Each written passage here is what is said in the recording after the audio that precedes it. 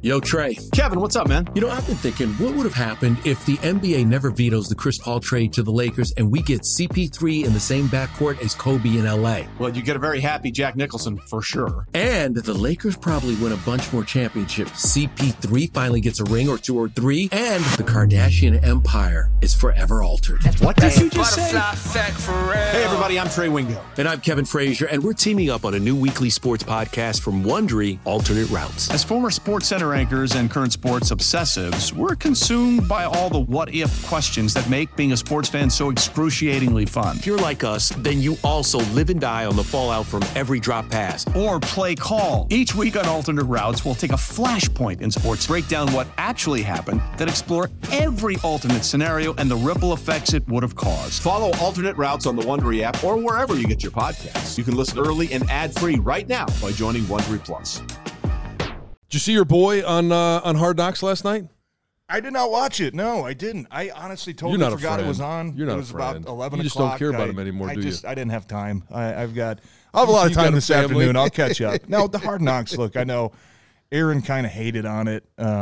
He was good. I'm not a fan of Aaron, but he is doing everything he can to endear himself to his teammates, to the Jets fans, and giving themselves a chance to be successful.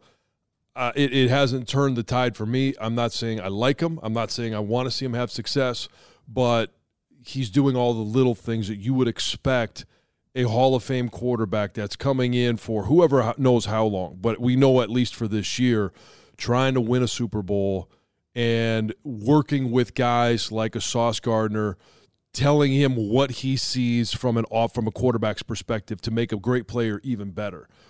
Garrett Wilson, Zach Wilson, who is, was drafted as their future at quarterback.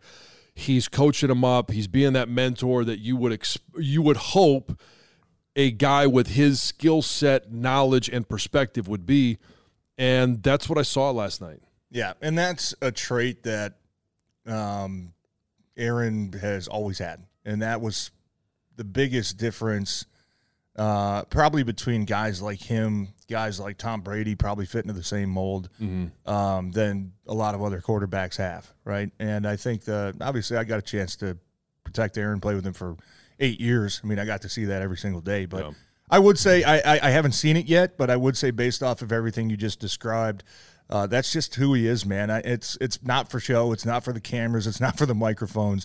That's who he was every single day, and that's why, we had so many good teams in Green Bay. That's why he's had so much success, because he's able to elevate the play of everybody else around him. He's willing to go help guys. Like you said, you kind of stopped yourself when you said, you expect him to do these things. You don't expect a guy to go out of his way to mentor somebody. You don't expect a guy to go out there and do all the little things and help every single person on the team. But you do appreciate it. You do hope that does happen. It's not part of your contract that, hey, you've got to come in and mentor Zach Wilson. But to see him doing those little things, like you said, that's no surprise, because that's in my mind, that's the characteristic of his that has always separated him from a lot of other guys I played with.